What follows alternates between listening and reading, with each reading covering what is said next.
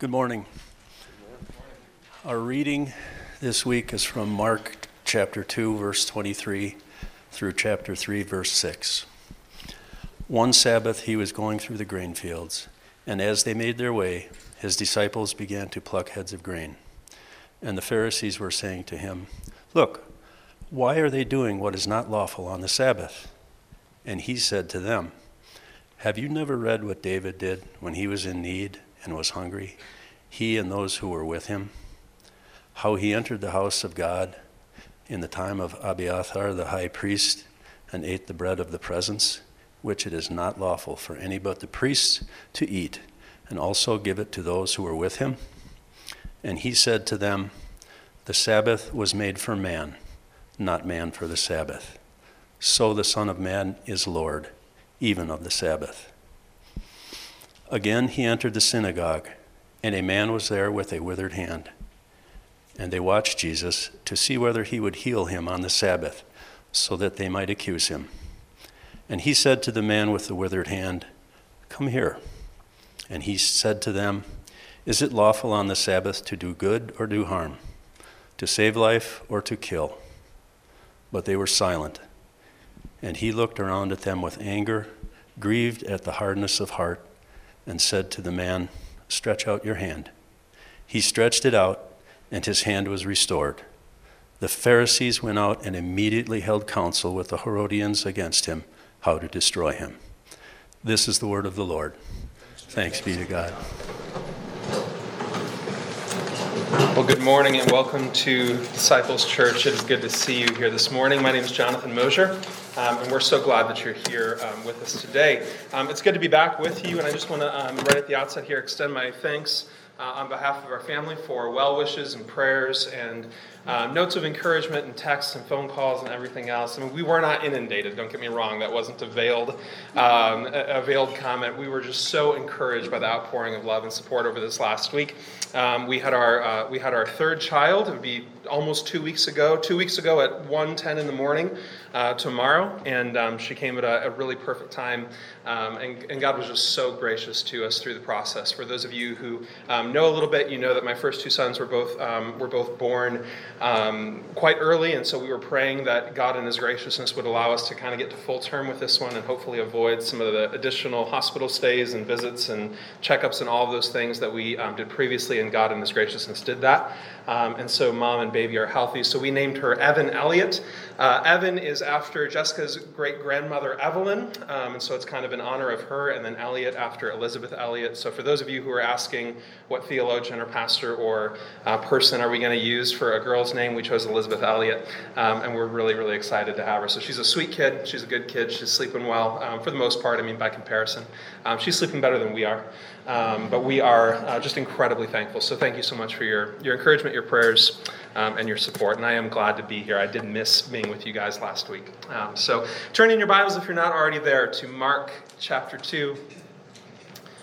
Mark chapter 2. We're continuing on this week in a series following these various episodes, these vignettes that Mark has laid forward in the life of Jesus Christ, and in specific, beginning really last week and then in the weeks to come as well, looking at these particular incidents where Jesus offended the religious establishment.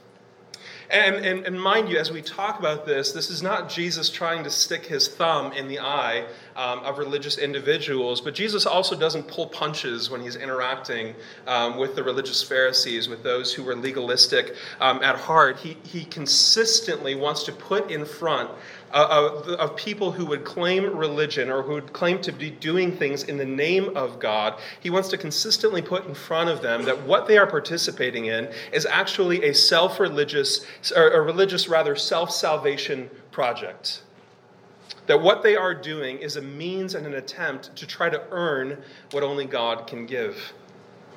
And so in doing that, by necessity, he upsets them, he offends them. And if you listen to Phil as he read the scripture for us, you may have had the thought that would have been obvious, which is, man, it seems like the Pharisees are really over-responding to this whole situation. I mean, Jesus and the disciples are walking through a field, and they grab a little bit of grain, and they eat it, and Jesus heals this man, and therefore they decide to kill him. I mean, it seems a little overzealous even for the Pharisees. But in actuality, Their response to Jesus made all kinds of sense. And here's what I mean by that. I remember when I was in college, one of a handful of books that really transformed my understanding of the gospel and transformed my understanding of the Bible as a whole was a book called Mere Christianity by C.S. Lewis. If you know me at all, or if you've been around at all, you've heard Lewis's name mentioned a number of times, and I would encourage all of you to read it if you haven't. But in Mere Christianity, there's one portion in particular where Lewis makes the statement. It's gone on to be a very, very famous argument for the deity of Jesus Christ and how we interact and respond to him. And I want to read it for you and just listen to what he states in this passage, because what he states really explains the response of every single human being.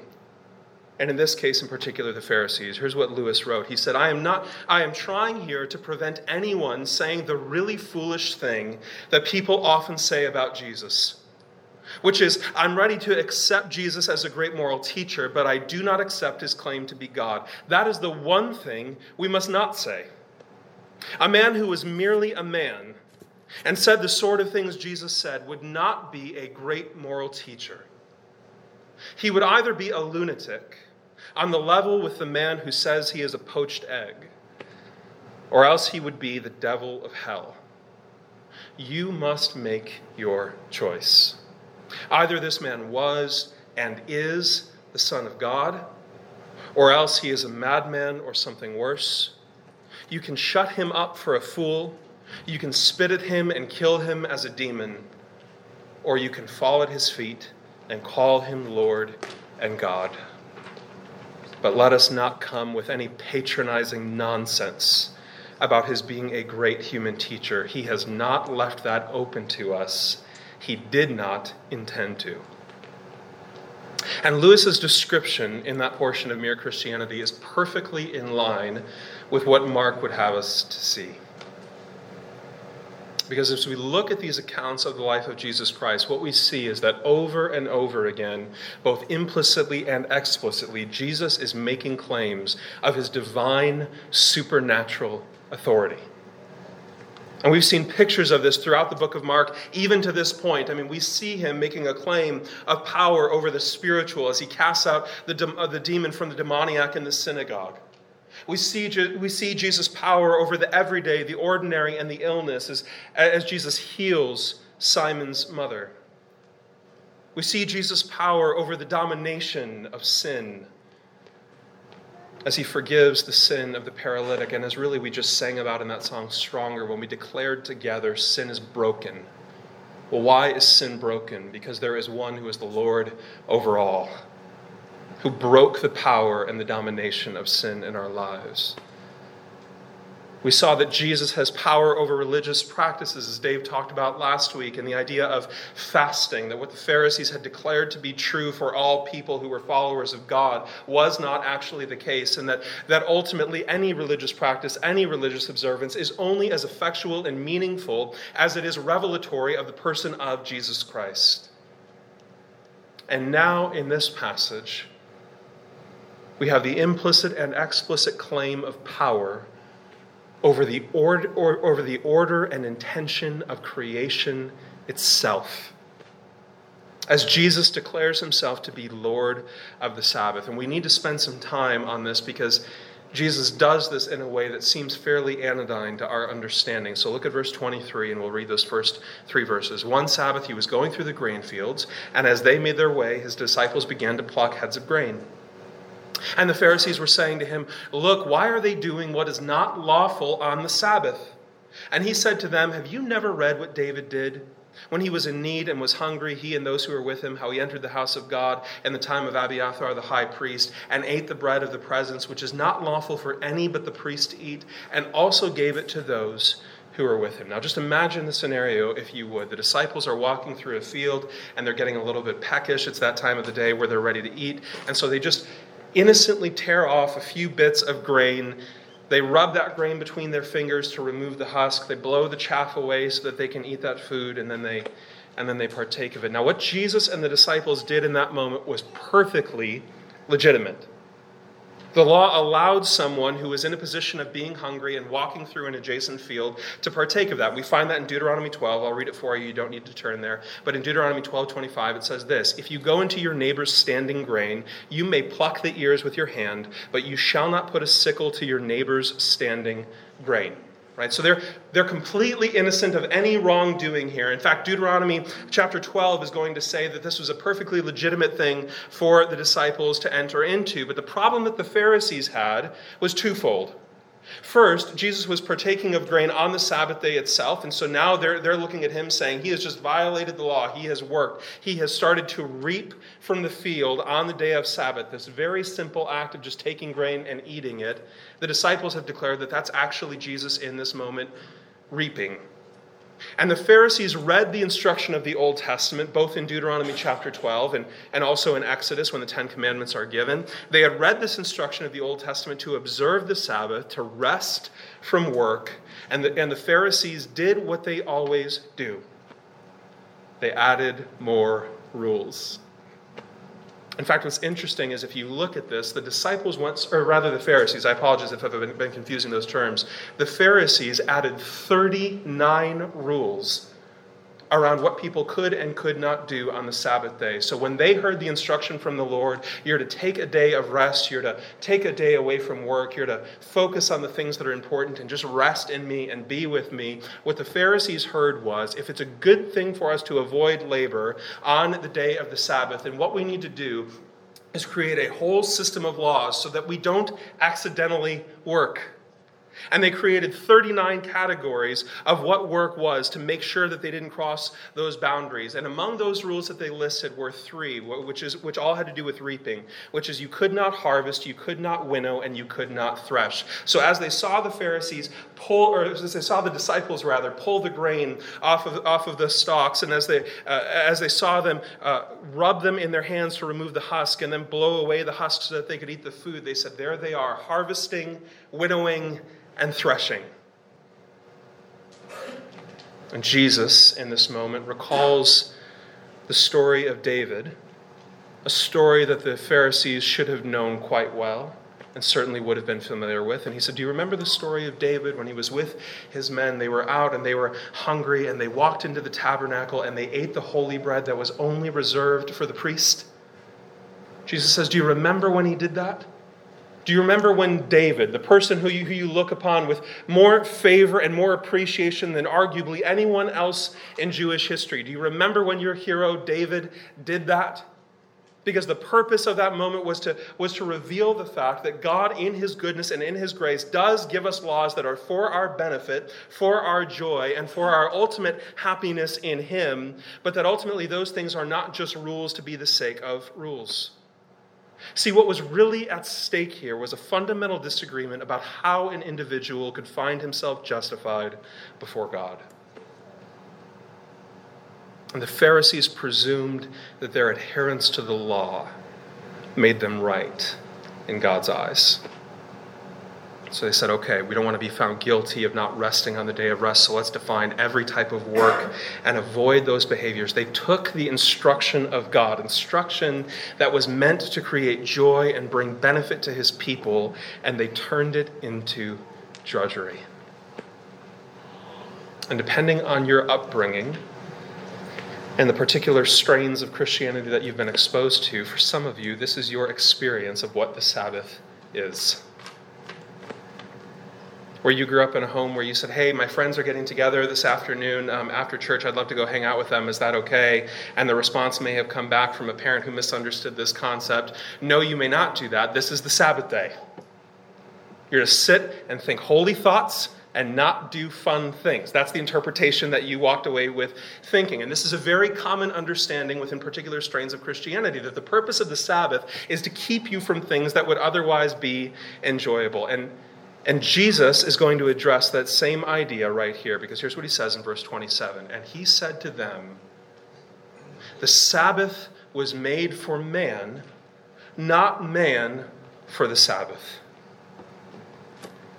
And in saying this, Jesus illuminates the actual purpose of the Sabbath, that the Sabbath was established on the example of God himself, that all of this dates back to Genesis chapter 3, where God, upon speaking the world into existence and speaking into existence all of creation, ex nihilo, out of nothing, that he created light and separated it from darkness, that he spoke the world into motion, that he hung the stars and the moon and the sun in the sky, that he spoke into existence all vegetation and all life on earth. And over the course of 6 days of creation, as God accomplishes this magnificent feat, on the seventh day he rested. Not in the sense that he needed to rest because he was tired, but in the idea that he ceased from work to enjoy the perfection that he had just created.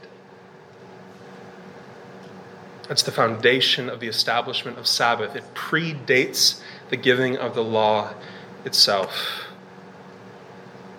And so as the 10 Commandments are being given to his people, commandments that were intended not to be a weighty burden around the neck, but were intended to bring flourishing and joy and benefit to mankind. As he goes through that list and says, do not covet your neighbor's wife, because it's going to benefit you to be satisfied with the position and the lot in life that God has given you. And it's going to benefit your neighbor and your relationship and whole communities for you to be focused on things that are infinitely important in the way that they reflect your relationship with God. He meant that thing to be a gift that would bring joy. And as he said to the people, you shall not commit murder, he was saying ultimately it is beneficial for you. It is a gift to you. It creates joy in you to abstain from behaviors that mistreat other people and ultimately rob them of something that only belongs to God. And in the very same way, he gave the command to observe the Sabbath. Not as an intention to rob people of something that they would have done ordinarily on that day, but as a gift. A good gift of God to say, look, when you stop in a moment of rest, when you take a day and you observe the fact that God is ultimately the one who is responsible for everything in this world, that he is watching out for you and that he is providing for you and that he wants a relationship with you and that he wants to interact with you, when you actually stop to observe a day of rest in your life, you are declaring by virtue of that observance that your life is dependent on the God who you worship, know, and love. What a gift. What a good gift for all people, and particularly for a people that live in an age like ours, where we find our meaning and our purpose for our very existence in the things that we accomplish. And some of you by nature are workaholics. You love the work itself. You love the adrenaline rush that you get by accomplishing the things that you do while you're at your job or while you're working. You love the distraction that it provides from other elements of life. You love the feeling of accomplishment and satisfaction that it brings when you've done good work. And so you are constantly chasing that high. And others of you, it's not the work itself that you're chasing, but it's the results of your work. I mean, you're looking at your job as a means to an end, primarily financial sustainability or maybe even wealth. And so you're viewing your job as a particular means to accomplish something in your life, to provide something for you that gives you meaning and happiness and joy. And here's what a day of rest does. It declares in that moment that what you need above all else is a relationship with the Father. That you want to walk with him and know him, that you trust him to be your provider, that you trust him to give you satisfaction and to give you your meaning and to give you your identity in a way that those things can never provide. Because here's the thing, if your identity is wrapped up in your work and your abilities and your money and your end goals, do you realize that all of those things can be taken away instantaneously? Stock market crashes, your company gets bought out, your customer base dries up, and immediately everything that you have worked for and longed for can be gone instantaneously. Some of you have experienced that. And I know that because I've talked to you and heard your stories, and for some of you, I've heard you go so far as to say it was the kindest and most gracious thing God could have done. Because it was only in and through that difficulty that I realized that what I ultimately needed was him above all else. See, rest for the believer, it's not just a vacation. to get away from the busyness of life. It is a rhythm of life in which we are invited to participate. But the Pharisees saw none of that. What they saw was a legalistic obligation to be checked off a list, rather than a good gift to be enjoyed by people who know God and have experienced his love. That ultimately the Sabbath, it's inherently a demonstration of his love. It's a reminder that God continues to work on our behalf when we stop. And so Jesus' point here in saying that the Sabbath was made for man, not man for the Sabbath, is not to say that the Sabbath doesn't matter. Rather, what he's saying is experience the Sabbath as the blessing that it is. Do not turn what I intended as a gift into a burden. And then he says something that would have struck the Pharisees' ears in an incredibly harsh way. He says, "So the Son of Man is Lord, even of the Sabbath." Now understand this, the Pharisees already thought Jesus was a heretic. He had already declared to people that he could forgive their sins. He had already declared that he had no need of fasting because, as Dave talked about last week, you don't walk away from the party when the party's going on and the person of the hour is sitting with you. But what Jesus proclaims in verse 28 is beyond anything they could have imagined him saying. Not only is he a heretic in this moment, they didn't even have words to describe the offense that he had just claimed. Because in saying in this moment that he was the Son of Man, referencing back to Daniel chapter 7, a reference to the coming Messiah, to God incarnate in this moment, he was also saying, when he proclaimed, "I am Lord even of the Sabbath," he is saying, "I have power over everything, over creation itself, over the times and the days, the allotments of the years. The way that the rhythm of your entire life is broken up is determined by me, and it exists for my purposes." Now allow the magnitude of what Jesus said in that moment to wash over you. I mean, the Sabbath, as we talked about, is something that predated the giving of the law itself. It was intrinsically something that meant an incredible amount to the Jewish people because it separated them from all of the nations around them. All of the nations around them are working around the clock. They have no observance like this, a regular weekly rhythm where not only do the people rest, but all of the animals rest and all of the businesses close, and everybody just takes time to rest and be with God. It was a designation, a declaration, both to them and to their unbelieving neighbors, that they knew and trusted the living God. And so when Jesus claims in this moment, "I am the Lord even of the Sabbath," he was declaring in that moment that he was not just there to reform religion, in the words of one author, but to bring an end to religion and to replace it with himself.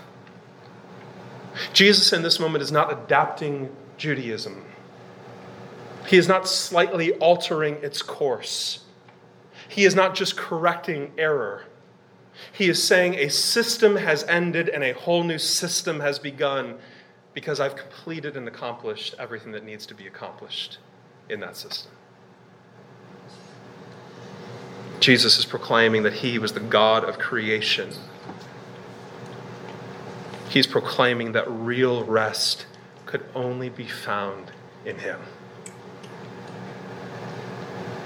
That to experience deep and profound peace could only happen by resting in the Prince of Peace.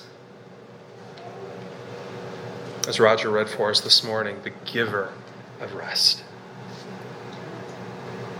And look how this continues. And I just want to make one quick note as you're reading your Bible to be paying attention to things like this. If you'll notice, our reading this morning jumps over that chapter break in chapter 2. And that's because the story that happens next is immediately connected with what happens at the end of chapter 2. So we don't want to just allow those chapter breaks to turn our brain off. We want to see what the stories, how these stories are related, what the connection is, and why they're given to us in this order. And here's what it says in chapter 3, verse 1. "Again, he entered the synagogue, as was his custom, and a man was there with a withered hand. And they watched Jesus," again, here's the Pharisees, "to see whether he would heal him on the Sabbath so that they might accuse him." This is a cruel heart attitude. We're going to see if Jesus heals this man so that we can accuse him in court of breaking the Sabbath laws. Verse 3, and he said to the man with the withered hand, come here. And he said to the Pharisees in front of this man, is it lawful on the Sabbath to do good or to do harm, to save life or to kill? So Jesus walks into the synagogue. He knows that the Pharisees are watching. He knows that they're there to make an accusation against him. He encounters a man with a withered hand. And in this moment, you can almost see this situation play out as Jesus invites this man to come over to him. And as this man is facing him, he turns to the Pharisees in recognition of the fact that they are there to accuse him. And he addresses them saying, what ultimately is the purpose of the Sabbath? Should we do good or evil? Should we heal or break? Should we tear things apart or should we look to restore what can be restored? And we don't know what happened with this particular man. Tradition tells us that this man with the withered hand was a mason who'd had his hand crushed during a work accident. And so you can imagine the pain and the terrible experience of his life. I mean, now his whole livelihood is gone. And over time, as those bones were crushed and the muscles began to atrophy, this man likely now found himself as a beggar. But whatever the case of this man's life, he is now severely limited, and he is in desperate need of healing. And Jesus asked the Pharisees this straightforward question, is it lawful on the Sabbath to do good or evil? Binary choice, to save life or destroy it. And in asking that, Jesus pointed out the purpose of the Sabbath, which is to bring restoration to the rundown, to bring energy to the exhausted, to bring healing to the hurting. And for Jesus to bring healing to this man was a divine demonstration of what the Sabbath was intended to do. Now look at verse 4. He said to them, is it lawful on the Sabbath to do good or to do harm, to save life or to kill? But they were silent. And he looked around at them with anger, grieving at their hardness of heart. And he said to the man, stretch out your hand. And he stretched it out, and his hand was restored. I mean, imagine this. As Jesus is asking them the question, the Pharisees are standing there stone-faced. And Mark paints this picture in vivid terms. You can almost see Jesus as he looks, almost longingly, hoping to see some demonstration of care or compassion in the lives of the Pharisees. And as he looks from one to the next, looking at each of them in the eye, what he is met with is not the look of compassion or care or concern for someone who is suffering and in a difficult spot. What he sees is a hardness. He sees the cold, uncaring glance of a legalist.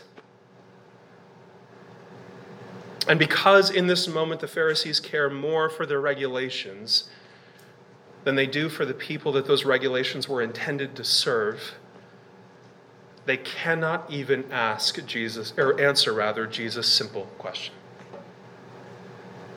Because to respond to him in this moment that it is a good thing to do right and it's a good thing to bring restoration is to declare unequivocally that what Jesus was about to do and what he had just indicated to them that he was going to do was a good and right thing.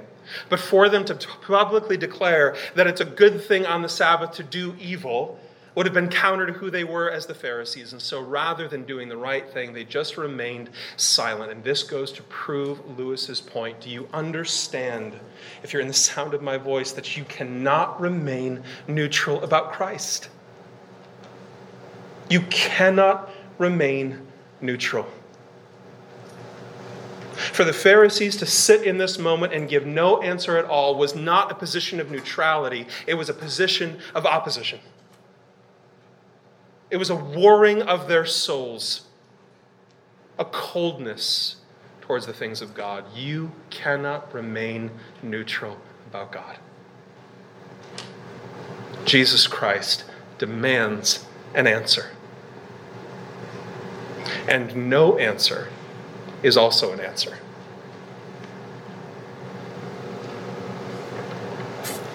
See, it's in this moment that our tendency might be to sit in judgment of the Pharisees. But the question we need to ask first is this: what led them to be the way that they were?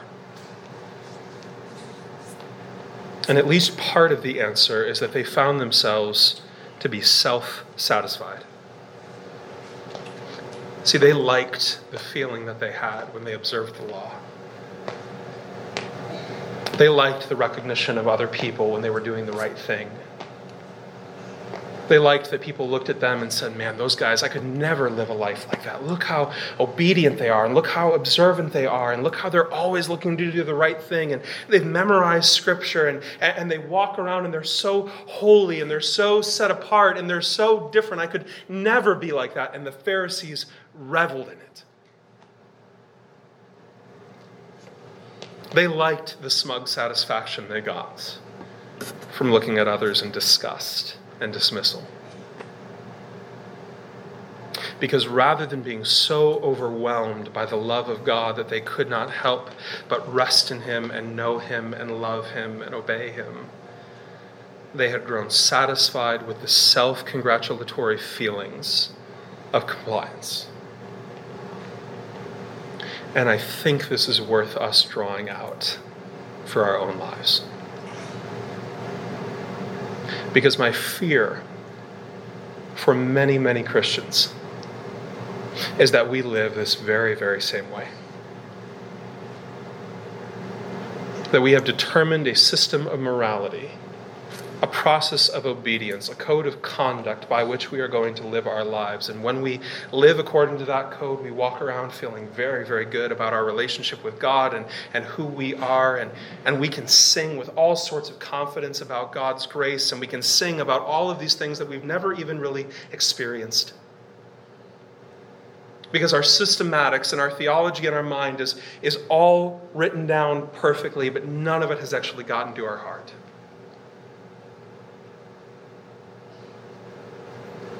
We are far too easily satisfied.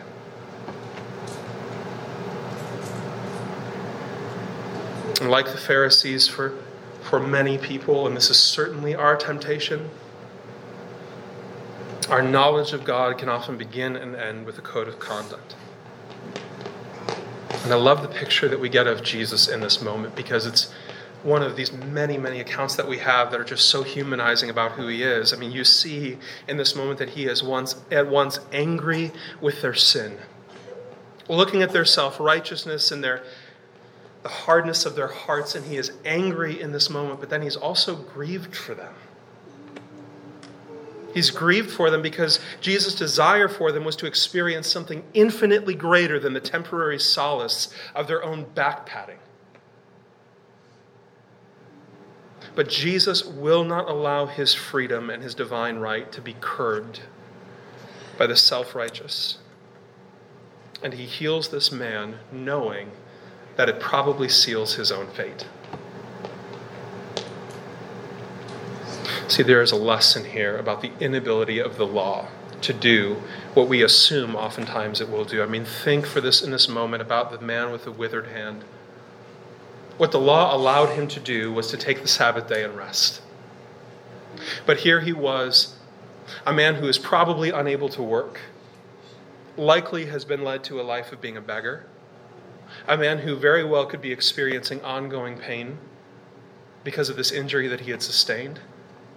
And so for this man, what kind of a gift was Sabbath? For him, it likely was a reminder that he was unable to work. It was a thumb in his eye. It was a reminder of everything that he had lost and the pain that he had experienced. See, the law could afford this man a day of rest, but it could not provide restoration. And above all else, that's what this man needed. He needed something greater than what the law could provide. He needed Jesus. And that was the fundamental misunderstanding of the Pharisees. So a pastor that I'm quite fond of says it this way. He says, religion says, I obey, therefore I am accepted by God. But the gospel says, I am accepted by God through Christ, therefore I obey. And the difference between those two perspectives is profound. One is the perspective of the Pharisees. I will accomplish for myself. I will attain for myself. I will create acceptance in God's eyes. by virtue of my obedience. And the other says, because of everything Christ has done, because of everything he is, because of his love and his compassion, his forgiveness and his grace, how can I do anything but obey him? It's an act of love. It's duty being turned into choice. And finally, look what it says in verse 6. The Pharisees went out and immediately held counsel with the Herodians against him, how to destroy him. Now, this is fascinating. The Pharisees were the religious ruling class of the Jews. They viewed that the only authority that they needed was the authority of God himself. They wanted, again, that theocracy of God ruling over them. They didn't want any kind of outside authority, much less did they want the outside authority of the godless Romans, of these pagans who had invaded their land and dominated their people. And the Herodians, on the other side of the coin, were an irreligious group of political influencers who represented the Roman government. These two groups of people had nothing in common, policy-wise, morality-wise. They had no shared opinions other than the fact that they did not like Jesus Christ and his message. And this is so revelatory of the heart of people. The religious hate the idea of grace because it proclaims to their own heart that they are unable to do what they most want to do, namely, prove their own worth, attain their own place before God. And likewise, the irreligious hate God. What is this idea of somebody outside of me telling me what I have to do? You're going to tell me there's some God to whom I have to give an account? And at the heart of both of those groups is the exact same problem. A refusal to recognize a power that is greater than you. A God who spoke the world into motion and demands our attention, demands an answer. And yet it's in this moment that these two groups who have seemingly nothing in common plot together to kill Christ. Because, as Lewis said, you can view Jesus as a heretic deserving death, like the Pharisees did, or you can view him as a revolutionary troublemaker who deserves death, like the Herodians did, but what you can't do is remain neutral. And ultimately, these two groups' only common interest would come to fruition when Caiaphas, the high priest, worked with Pontius Pilate, the Roman official, to sentence Jesus to death. See, their plan worked. But ultimately, what they did not realize is that in the execution of their own plan, there was a far greater plan being played out. That in the same way, in Genesis chapter 3, as God finished his work of creation and declared in that moment, it's finished, and rested. In the very same way, Jesus Christ would be on a cross, would declare his work done, cry out, it is finished. And in that moment, create opportunity for rest for all of his people. I heard a quote this week that's just been on my mind, and I want to insert it here because I think it's so profound, even though it's obvious. There's an old evangelical theologian who's passed now. His name was Carl F.H. Henry. Many of you will know that name, but among a series of talks that he did, he at one point used this phrase. He said, "It's hard to be proud at the foot of the cross." When you stand in recognition of who Jesus Christ is, namely that he's God, that he's sinless, that he's the only person who's ever walked the face of the earth who did not deserve death. And when you recognize that that very self-same God-man went to the cross, suffered brutally, and died on our behalf, it's incredibly hard to remain proud for what we've accomplished. And that is the difference between the sinner who recognizes his need of grace and the Pharisee who says, "I do not need your sacrifice. I can accomplish this on my own." Because to declare that there is anything in and of yourself that is worthy of God's love outside of the love that he has placed on you is to ultimately declare that Jesus Christ's death on the cross was worthless. If you didn't need Jesus to die for you, understand it. There is nothing noble about Jesus dying. If you didn't need him to die, it wasn't noble and it wasn't selfless. His death was foolish. But in that moment, when Christ declared it is finished, he was declaring once and for all that rest, true rest, lasting rest, deep rest, had been provided for all people. And it's the reason why we're invited to Sabbath. Would you pray with me? Lord Jesus, I thank you for who you are.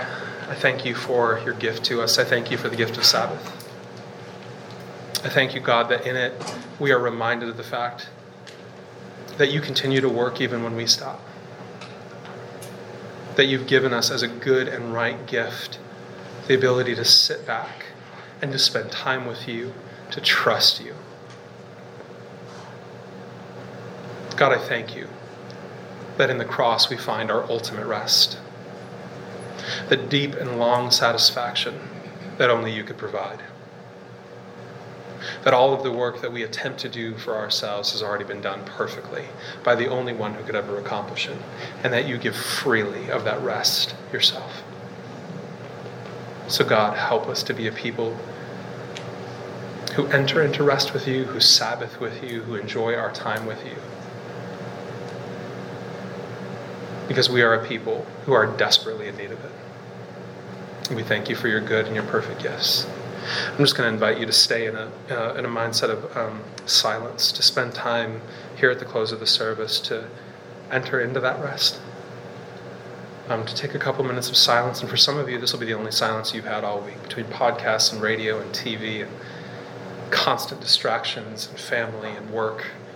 You've taken no time. Would you just take a couple of minutes right now to sit and rest with our God, our Creator, our Father, our Savior, our friend, the lover of our soul,